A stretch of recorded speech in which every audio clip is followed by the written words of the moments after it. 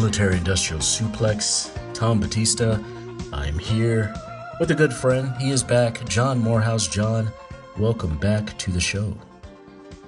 Hey, man. Glad to be back. Happy New Year. Yes, Happy New Year to you, and Happy New Year to the listeners of this show. Happy New Year. I hope 2023 is everything that you want it to be, and that is prosperous.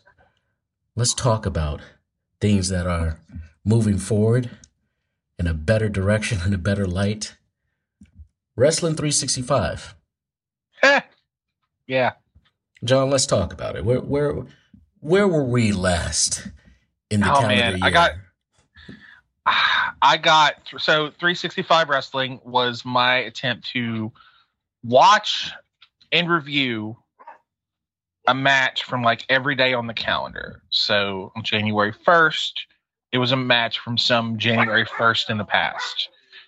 January 2nd, and so on and so forth, going all the way through December 31st. I tried this first in 2021, and then we all got COVID, and my wife got seriously like complications from COVID, so it stopped. And then I tried again last year, got off to a really good start. Some entries were the same, some I kind of chose a new match.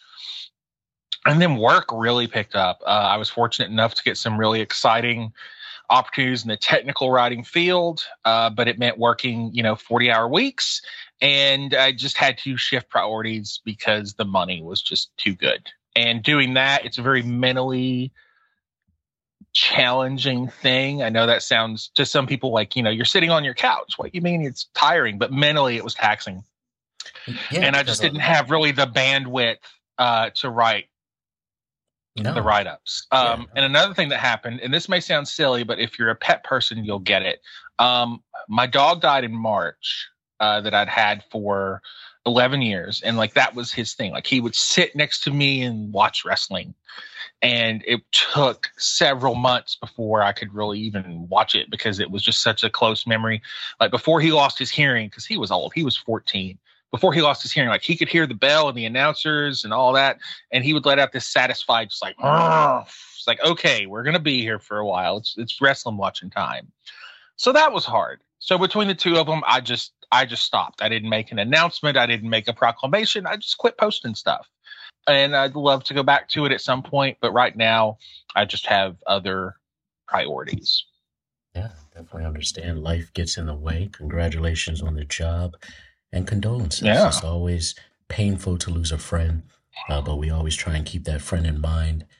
So I hope you continue to watch wrestling as you already have, as we will discuss today. John, with all that said, what are you watching? What's on your TV now? What are you watching today? Honestly, not a lot of wrestling. I just think that in the last less than a year, the behind the scenes stuff and the palace intrigue is way more interesting than anything that they can put on TV. It's the most compelling, quote unquote, storylines they have, whether it's the whole brawl out situation in AEW or the power struggle and the leadership changes going on in WWE, where Vince, retires and then came back to the surprise of really no one. All of that is just way more interesting and way more compelling to me. I still keep up with results. I'll catch clips here and there. I'll watch a GIF or GIF, however you want to say it. But it's not as interesting as the real story of what's happening. The backstage stuff has supplanted the actual quote unquote creative that they're trying to present in the ring, which is probably really counterproductive for wrestling as a whole. I mean, we're sitting here January 14th. I've not watched the full match yet just because I find the backstage stuff more interesting, or I'm more likely to go, watch football or something like that. Yeah, you touched on it. So let's talk about it. Vince McMahon is back. He was gone, but now he's back better than ever. Not Eric Bischoff, Vince McMahon. What do you think about Vince's return to the board of directors? The word gross comes to mind. If we can use kind of just a more base vocabulary, I think it's gross. that he's back. I'm not surprised at all. I think it's inevitable that he will be back in charge of creative, whether that's an official thing or just nominal. It's a matter of time before he's going to have his fingers in everything. Going to be back sitting at Gorilla, filtering everything, etc. And I have no interest in watching Vince McMahon book a wrestling show in 2023. I think his ship has sailed, and I think that is evident by just how dreadful, in my opinion, WWE was in the first half of 2022. And I know, like I said, I don't sit down and watch a lot of the stuff like in continuation, but I do keep up with the results and that sort of thing.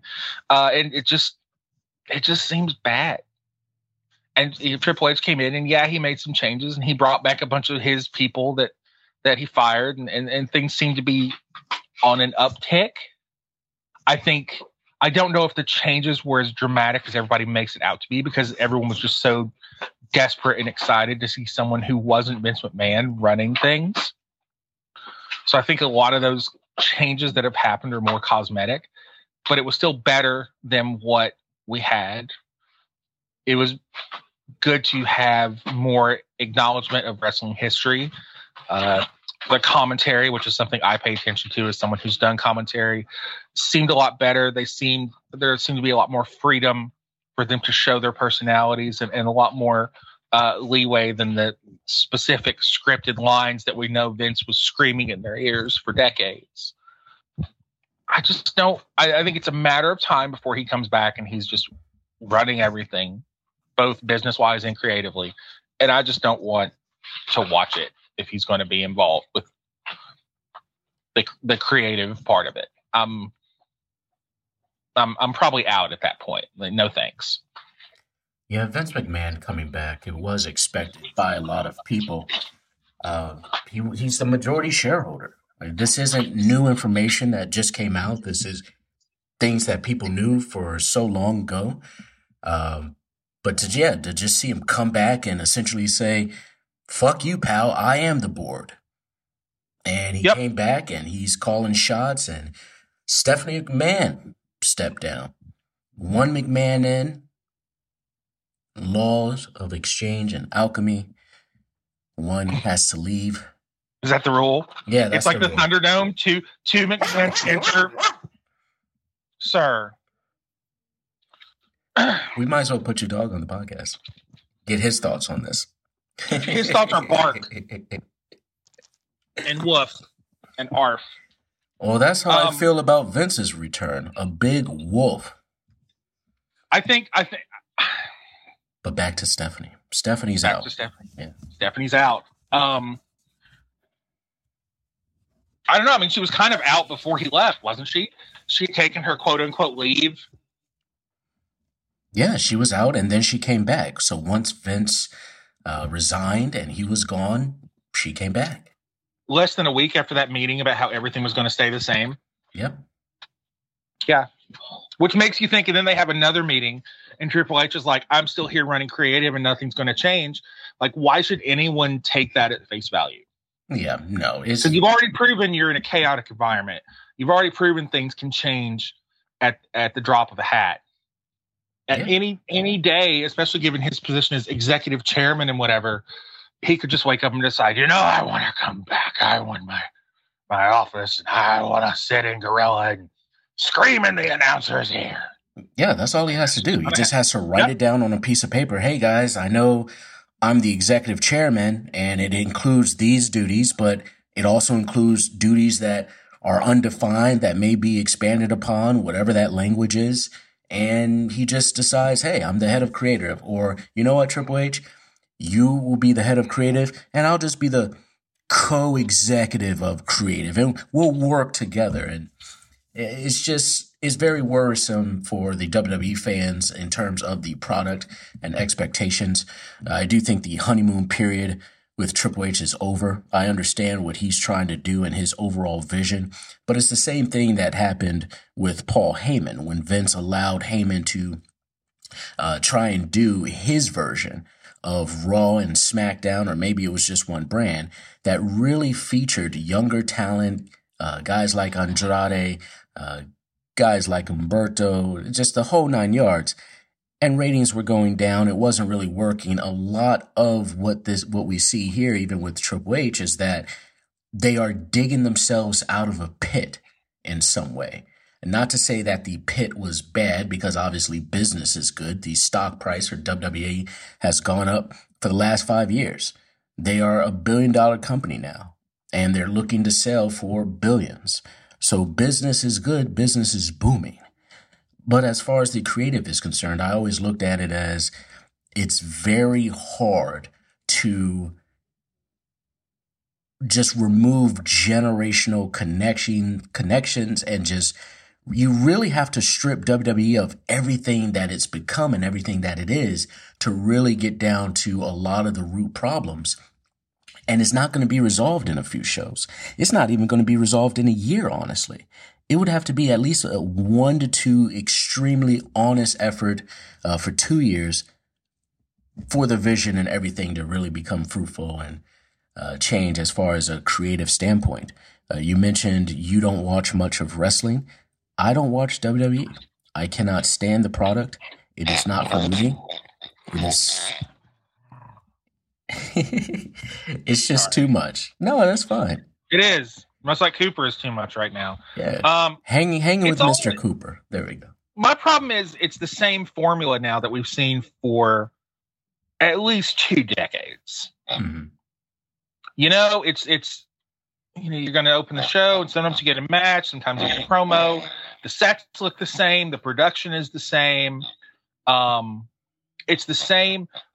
You might be serving the best burger in the world, but at some point you got to vary up your presentation, or people are going to get bored of it. You're going to get your audience is going to become static, and I think we saw that when there was the change, and their ratings, I think, for the most part, stayed the same, didn't they? Like when it initially happened last summer. Yeah, I want to say that there was like no change in the ratings. I know business has been up in Vince's absence in other areas, but the TV audience, I think, is pretty static. And I think that's one problem that they may have when they have to negotiate more media rights, especially when you saw a thing that come out where Fox has actually lost a ton of money on SmackDown. Mm-hmm. Because the wrestling audience is not growing. It's staying the same. Yeah. And that's one of the things when they signed the $1 billion deals, I sat there and said, wait a minute. I can understand $50 million a year for 5 years. I can even understand $100 million. But 200 or so, $1 billion for both Fox and NBC, I said there's no way that they're going to get a returned value in that. I mean, yeah, the WWE is a popular brand, and I understand they want content that they don't really have to produce. And by they, I mean Fox and NBC Universal. But yeah, I read the same report as you, where it seems as though WWE is losing, or excuse me, not WWE, but rather Fox is losing about $50 to $60 million a year on the deal that they made with WWE. Each year, about $100 to $200 million going in. So it's going to be really interesting to see what the TV rights are, and that's going to impact the rest of the business. Because again, if this is a situation where the next TV rights deal for WWE is $450 million for 5 years, well, that's great. So about a little over 100 a year, $100 million a year. That's fantastic for them. However, for someone like AEW, who's currently, I believe, doing about $40 million for Dynamite a year, what happens to them when they want to negotiate? If Vince is getting 100 and change, there's no way they're getting more than 50 to 60. So it's going to be really interesting to see the ripple effect across the business. Let's just go back to Stephanie McMahon as we're talking about the business and the ripple effect. Her legacy. She's out of WWE now. She's home. She recently twisted her ankle or broke her foot. She's in the hospital. She's recovering. She's going through rehab. But what a legacy. I want you to talk about Stephanie McMahon's legacy just for a moment. I mean, I think like most things, it's shades of gray. I think she's behind a lot of what we've seen as far as them making the women's wrestling more prominent. I also think where she was leading the creative branch of things for so long, she's also responsible for a lot of just the stagnation that has been there with them for a while. So it's sort of like a little column A, little column B thing for me. Yeah, Stephanie being part of creative. Again, a lot of what we see, we can point to as positives. We can point to a bunch of negatives. I would definitely say. I mean, not part of. She ran it for years. Oh yeah. He was the one in charge. Mm-hmm. You're right. So I mean, of course, Vince is ultimately in charge, but as far as like being in charge of the writers, that was her thing for years and years. And I would describe the results of that tenure as both wildly inconsistent in terms of quality and also consistent to the level of being depressing in the fact we saw some of the same things over and over and over. Yeah, it was very much a mindset that when you're being creative, you just have to let your creativity speak. But as WWE grew and you have the stock market, then you have reputable sponsors, you have bigger cable deals, you're in other international markets that you weren't in before, you have bigger investors. All of a sudden, there's a responsibility of creativity and business. And a lot of times they overstep the line, and you could see that with the reaction to something like the Muhammad Hassan SmackDown incident, and just so many others throughout the company's career with Stephanie as head of creative or being part of that conversation in a very noticeable capacity. So the ball was definitely missed, but I feel as though the biggest hang-up this entire time was just the philosophy of her dad of this is a business first. The creative has to go with the business. It's not really a peanut butter and jelly sandwich that we all enjoy. Perhaps the bread is a little stale and the jelly's a little runny, but it's edible, and this is what's going to push us through the day. And ultimately, it was through her vision and her creativity and her leadership in part, and just a lot of aspects of the business. It's $1 billion business.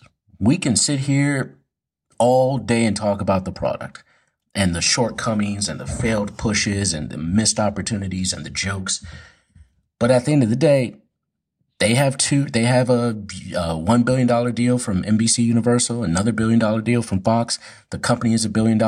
They're looking to sell the company for billions of dollars. The stock price has gone up for the last 5 years. It's currently trading at one of its highest numbers it's ever done. Yeah, but part of that's, though, because of the sale talk. Mm-hmm. Yep. Which I know we're going to get to, but anytime there's sale rumors for a big company like that, the stock price goes through the roof. Oh, yeah, definitely. And actually, let's talk about that right now. The rumors of the sale. Wide eyes. Bruh.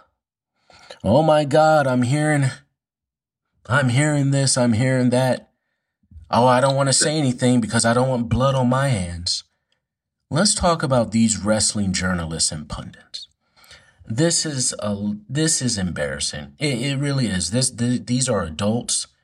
These are adults that are doing this, and they're doing it so they can get likes and retweets on social media. They're not making any money. No one is inspiring to be them. They're not setting any standards. They're not changing the game. Wrestling journalists. Let's, I guess, talk about that just in general. Because you've done some journalism, you've done writing. I have. I've even done a little bit of wrestling journalism. I was on the staff at Fightful when they first started. So that was you sending out the big wide eye emojis. Was that no? When they first started, and I will say, as much as everybody wants to paint all of wrestling journalism, use all the quotes you want with the same brush. Sean Sapp at least was like, okay, this is the rumors that he'll do that teaser thing sometimes, but he's not going to just say, oh, wow, just heard these big rumors and leave it be. You know, if he knows something like, okay, well, like just heard there's a bunch of NXT releases coming, and then he'll actually post the information on the releases. A lot of these other, I'm not even calling them journalists, I'm going to call them personalities, will just post them like, oh, just heard this huge rumor about this, and then they'll just let it go. They'll get everybody all worked up, and then not say anything, because you can't traffic in rumors in journalism. And you can see that in the guy who tweeted that the deal to Saudi Arabia was a done deal and the sale had been made. And then the next morning, the tweet was gone because it had been proven that he had jumped the gun, and they made him delete the tweet. I mean, thankfully with screenshots and all, it's still going to be there forever and linked to this guy. What I was always told and taught when it came to reporting was it's better to be right than be first. Yeah. And that's hard to do in the world of social media. I can't, I used to cover college football at Tennessee and Virginia Tech and all that. And I was doing it from 100 miles away. I wasn't in Knoxville, like some of these other guys. I didn't have that pressure to break news. But I can't imagine with the explosion of social media. Social media was around. I stopped covering the team in 2010. So social media was around. Like, I had a Twitter account, and I'd be tweeting from the press box during the game with updates, just like everybody else was tweeting their updates from the press box, or during the press conference. I never did the tweet during the press conference thing because I thought it was stupid, because you're all just tweeting the same thing. It's just like Coach Lane Kiffin says this about Florida, and then we all tweet that all about Florida. Okay, cool. Then what are you going to write later? But that's a rant for a different time. My point is, social media is way bigger now, and I can't imagine doing that job in this environment with your unconfirmed sources that have your supposedly anonymous people that, might be a bot. It might be like Kevin Durant, where he had the fake account. It just makes it so much more difficult. Yeah, it does. And there's obviously not a lot of vetting going on. The journalist aspect, yes, there are some people that are media personalities, but at times I see that they hide behind that while trying to moonlight in some cases. They want it both ways. Exactly. They want it both ways. They want to say that, they're a journalist, they have to do this and this and this, but they don't hold themselves to hardly any of the standards that a more traditional journalist would have. I mean, you could also argue that those traditional journalism standards have gone by the wayside in general, a lot of different places at this point. But wrestling journalism, again, using the quotes, is held to a much more forgiving standard than even like traditional sports journalism.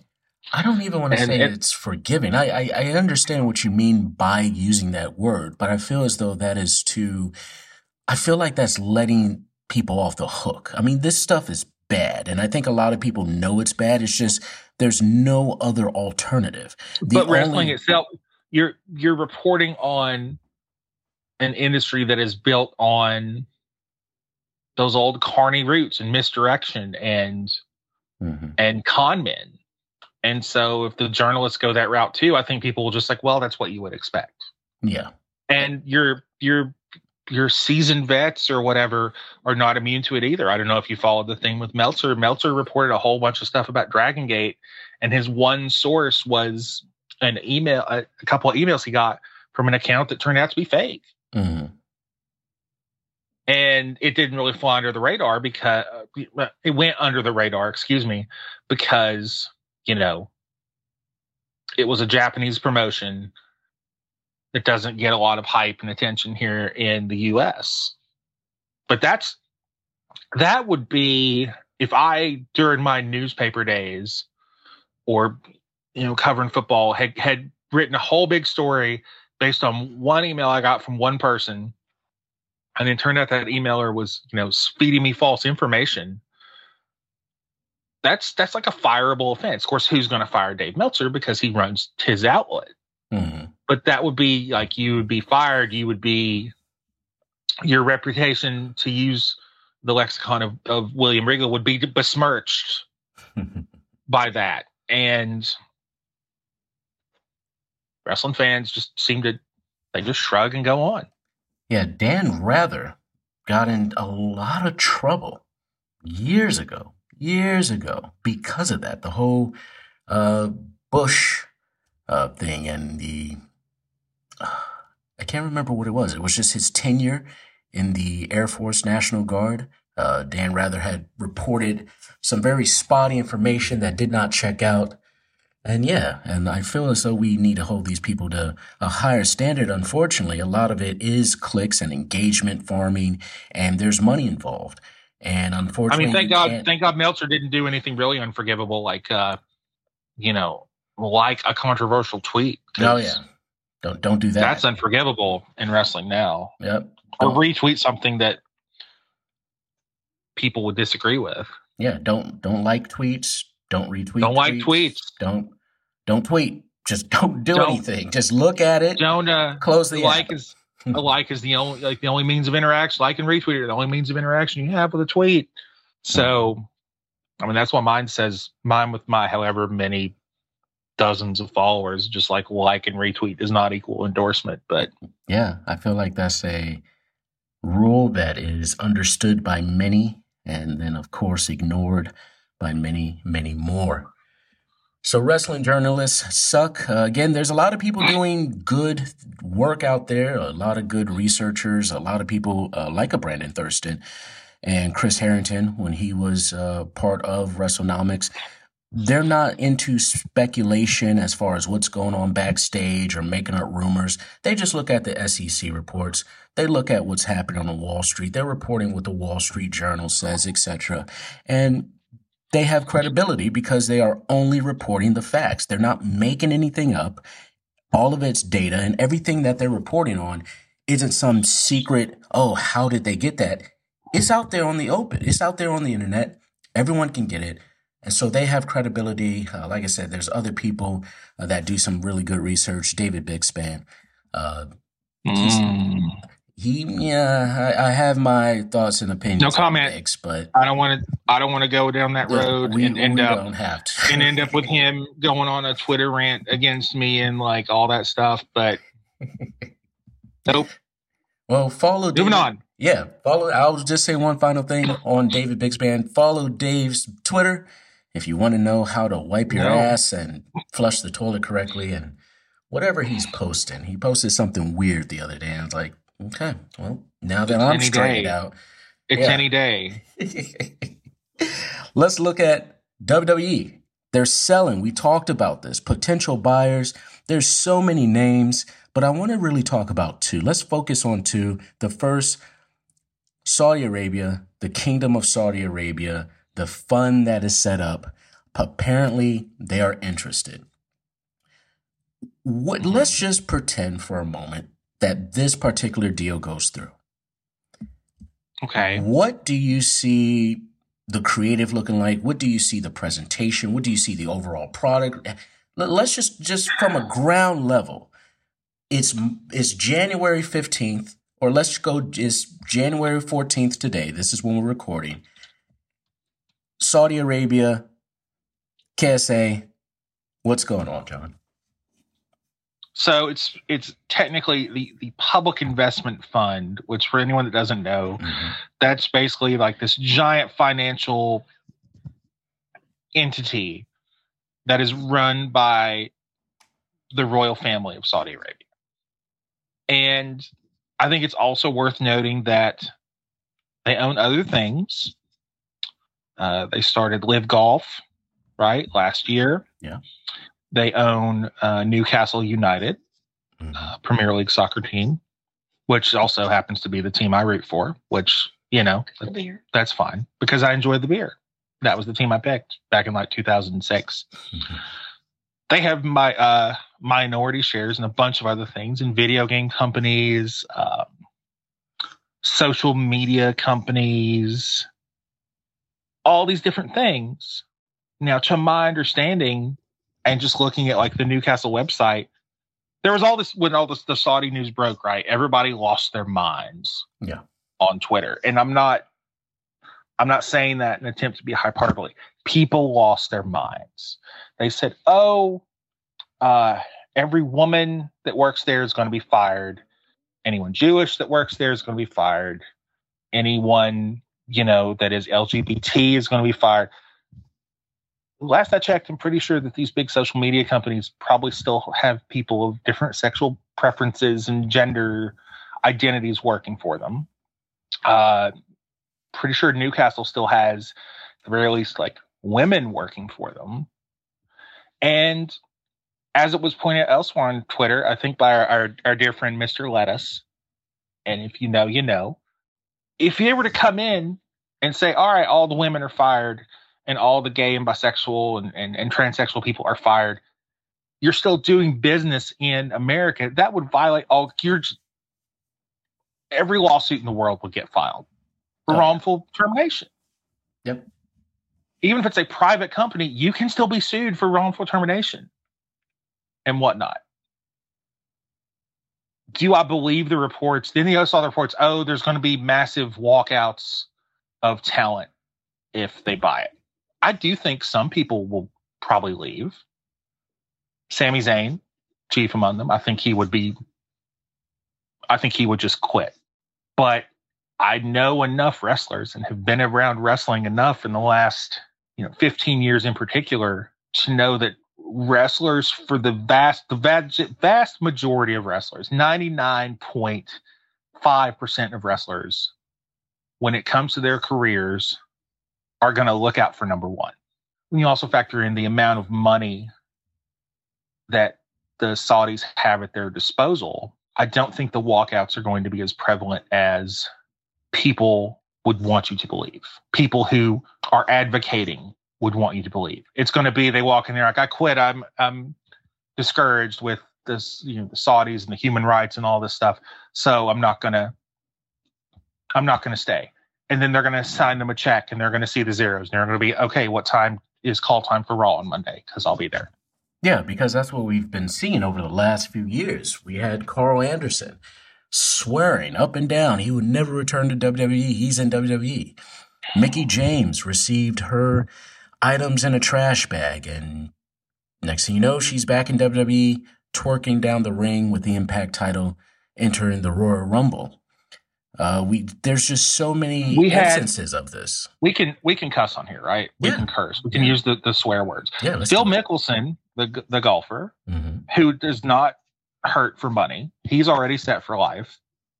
And when the Live Golf thing was first coming together, he referred to the Kingdom of Saudi Arabia as scary motherfuckers and acknowledged that they killed Jamal Khashoggi, the journalist. Guess where Phil Mickelson is signed to and where he's playing golf right now? Because it ain't the PGA. It's Live Golf. They have enough money at their disposal that people who are already set, they already have that generational wealth that you hear talked about. They're still signing checks that are so big for at least some of these golfers, and also soccer, with Newcastle, that people are taking that money. Mm-hmm. When you also figure in that wrestling is, to me, part of the identity of being a wrestler is struggle. Unless you come from money, you have dealt with, crappy conditions, crappy pay, long drives, sleeping in your car, all that stuff. Even the people in NXT when they were working the loops and stuck at the Performance Center, that's not probably the greatest existence in the world. You're making decent money, but you're not set for life or anything like that from that. And if you go to a bunch of people who have struggled in an industry where that struggle permeates things, and you offer them money that's going to set them for life or even generational wealth, 99% of them are probably going to take it. Yeah, and that's one of the things that we're looking at in this scenario. We're looking at such a game changer in terms of money. It's one thing to go to someone. At a time, Kenny Omega, the Young Bucks, they were free agents. It's one thing to say, hey, guys, let's do a deal where it's $1 million a year for 5 years, and you can get out, that's third, fourth year. Yeah, and now it can just for the record, I still think the Saudi fund will be who buys WWE. Mm-hmm. Just because this report was errant, I think that's who will end up buying it, because that's the only path for Vince McMahon to remain in charge. If you sell it to another media conglomerate like Comcast or Warner Brothers or Fox or whoever, or Disney, I think Fox is part of Disney. But for one of the big ways that WWE makes money is the media rights, right? Mm-hmm. The rights to broadcast the shows, to stream the the archive through the network. No, it's not the network anymore. That's a big way they make their money. That's one of those $1 billion deals, right? Is the Peacock. They have the $3 billion deals. Yeah. If you have a media conglomerate that buys them, you're shutting yourself off to a lot of that money. So then how does WWE bring in money? Because it's not through ticket sales and merchandise. That's not how they make the most of their money. They make most of their money from these media rights deals. So it doesn't make sense for me for another media company to buy it. It just doesn't. Like, why? Then how? Okay, NBC buys it, so now they own WWE, so they don't have to pay to like put it on Raw. Yeah. Okay, how are you going to make that money back? Because you can't sell those broadcast rights anymore. Mm-hmm. That does not make sense to me. And or I think it's going to be ultimately a losing proposition for that conglomerate. And then we're going to see, you know, if they're looking at it on a balance sheet, that could be it. Yeah, and it turns into one of those things where it becomes WCW in some respect. Because when a company invests or even buys, obviously they're looking for a return. And the moment ticket sales drop, ratings drop, whatever that may be, there will be a Jim Herd. There will be, some other executive that sits there and says, hey, guys, maybe we should do this. And that recommendation may be great. It may be bad. It may not even matter. But it's going to slowly open the door for more. And next thing you know, we already have a guy who is focused with Vince McMahon and his whole crew, if we will, focused on business and creative. It's essentially going to shift over to purely business, as WCW did in a lot of cases, where it didn't matter what the creative direction was. It was just about the business. And we're here just to do business. And like I said, when you're in a creative space, I don't want to say it's kind of bad. It is bad if business is leading everything else. I mean, yes, it can be hand in hand. There can be percentages, etc., on how it's applied. But the business first, and we'll get to the creative, or we'll worry about whether it makes sense or not down the line, or it doesn't matter whether the fans are with it or not. This is what we're going to do to save money, and it is what it is. Tony Khan.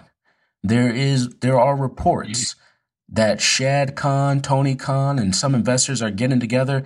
They are interested. They are potential buyers. A monopoly in pro wrestling, I lived through that. A lot of people, I don't want to say it's a significant amount, but a number of people I've seen online, they grew up during the monopoly era.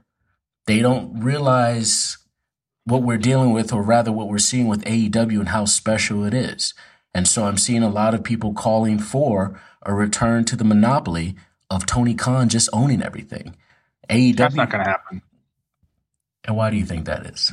I just don't think it'll happen. I think because Vince McMahon makes the final call, right? Mm-hmm. He's not going to sell to the competitor. He's just not. Yeah, that doesn't sound like a. That's all it comes down to. He clearly doesn't. He doesn't think he should have had to retire in the first place. He's come back because he still wanted to be involved. He's working this sale, and he's not going to be happy if he sells, but then he has to leave the company. He wants to stay involved. He will stay executive chairman and whatever else and in charge until he's dead. At this point. That's also, I don't think he sells to some other media conglomerate, because no American media conglomerate is going to want to do business with Vince McMahon or put him in a position of power because of all the allegations against him. Mm-hmm.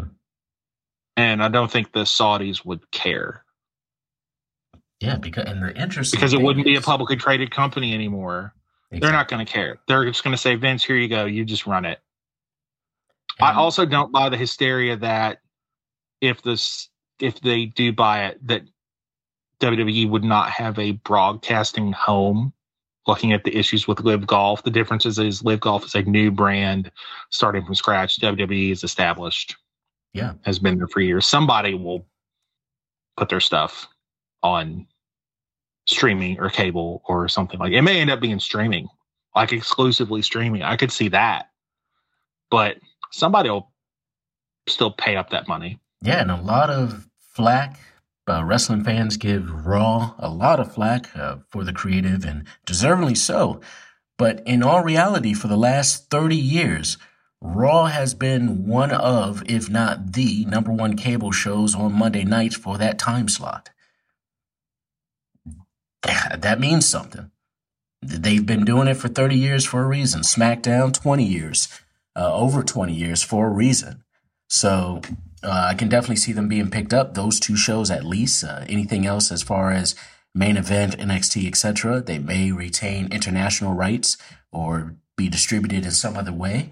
But I can definitely see WWE programming staying abroad, or not staying abroad, but staying afloat, staying available, especially since we have AEW as a hot commodity right now that Warner Brother Discovery is totally behind with the Game of Thrones and then essentially the House of Dragons promotion years later. So we definitely see some positive growth there. So I see WWE having a home where it's going to be interesting. Again, they've had this NBC Universal partnership for years. So we may see everything just filter over there as far as rights are concerned. What do you think, John, wrestling is going to look like once WWE is purchased?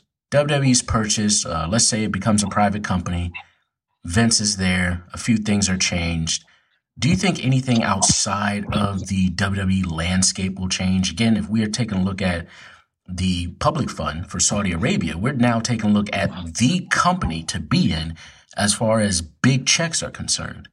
Because someone like a Kenny Omega, when he becomes a free agent, can easily be offered a $25 million contract for 7 years. We're talking about Major League Soccer contracts, NBA, NHL, you name it. You name the major sports.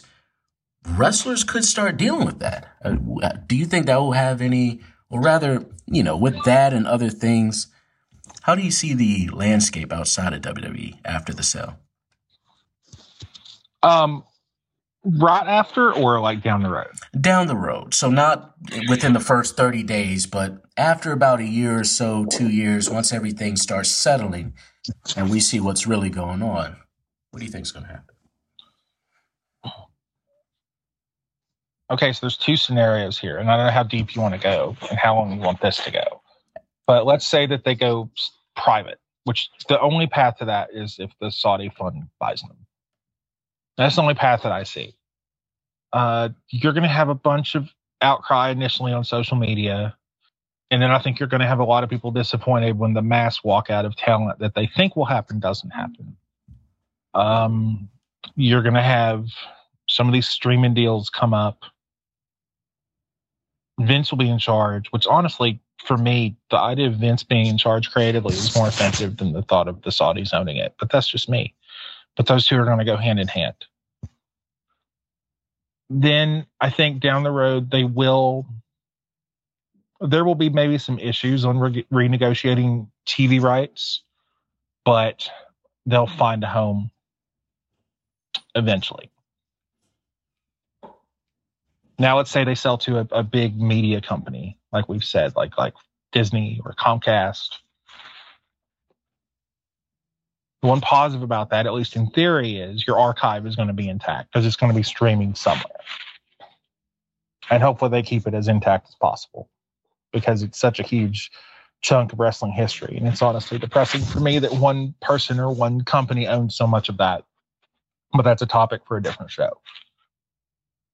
You're also losing a big portion of your income from those media rights deals because they aren't going to exist. If Comcast owns WWE, all their programming is going to show up on Comcast-related platforms, you would think. And so how are you making money? either way, I think that in 10 years, you might see Raw. I think you would see Raw on TV still somewhere or streaming somewhere. But the 2 shows on TV once a week, I think that will be a thing of the past. It's going to be I think you'll see the end of SmackDown. Mm-hmm. And if the Saudis do sign it, they're going to have the money to sign anybody they want, like you said. So then it becomes for the individual talents do you want to go get signed for this huge money and maybe be just sitting at home like some of those WCW contracts they handed out? Or do you want to wrestle more and go somewhere else? Because Tony Khan has deeper pockets right now than Vince McMahon. Oh, yeah. He doesn't really use it. He doesn't have all those resources at his disposal. But the Saudis have way deeper pockets than Tony does. Yeah, and Tony Khan, he's a student of the game. He is not going to get into a bidding war. If it comes down to, hey, the new WWE wants to pay, like I said earlier, $5 million for a 7-year deal with Kenny Omega, $35 million. Tony Khan will probably come back and say, hey, listen, I'll give you $5 million, but we're not going to go broke over one guy. And so, yeah, this may just be a situation where WWE, I mean, it's already considered the major leagues. It's the New York Yankees all over again, just for pro wrestling. It's going to be higher and bigger than it ever was, even bigger than WCW when they were doing it. So it's going to be really interesting to see.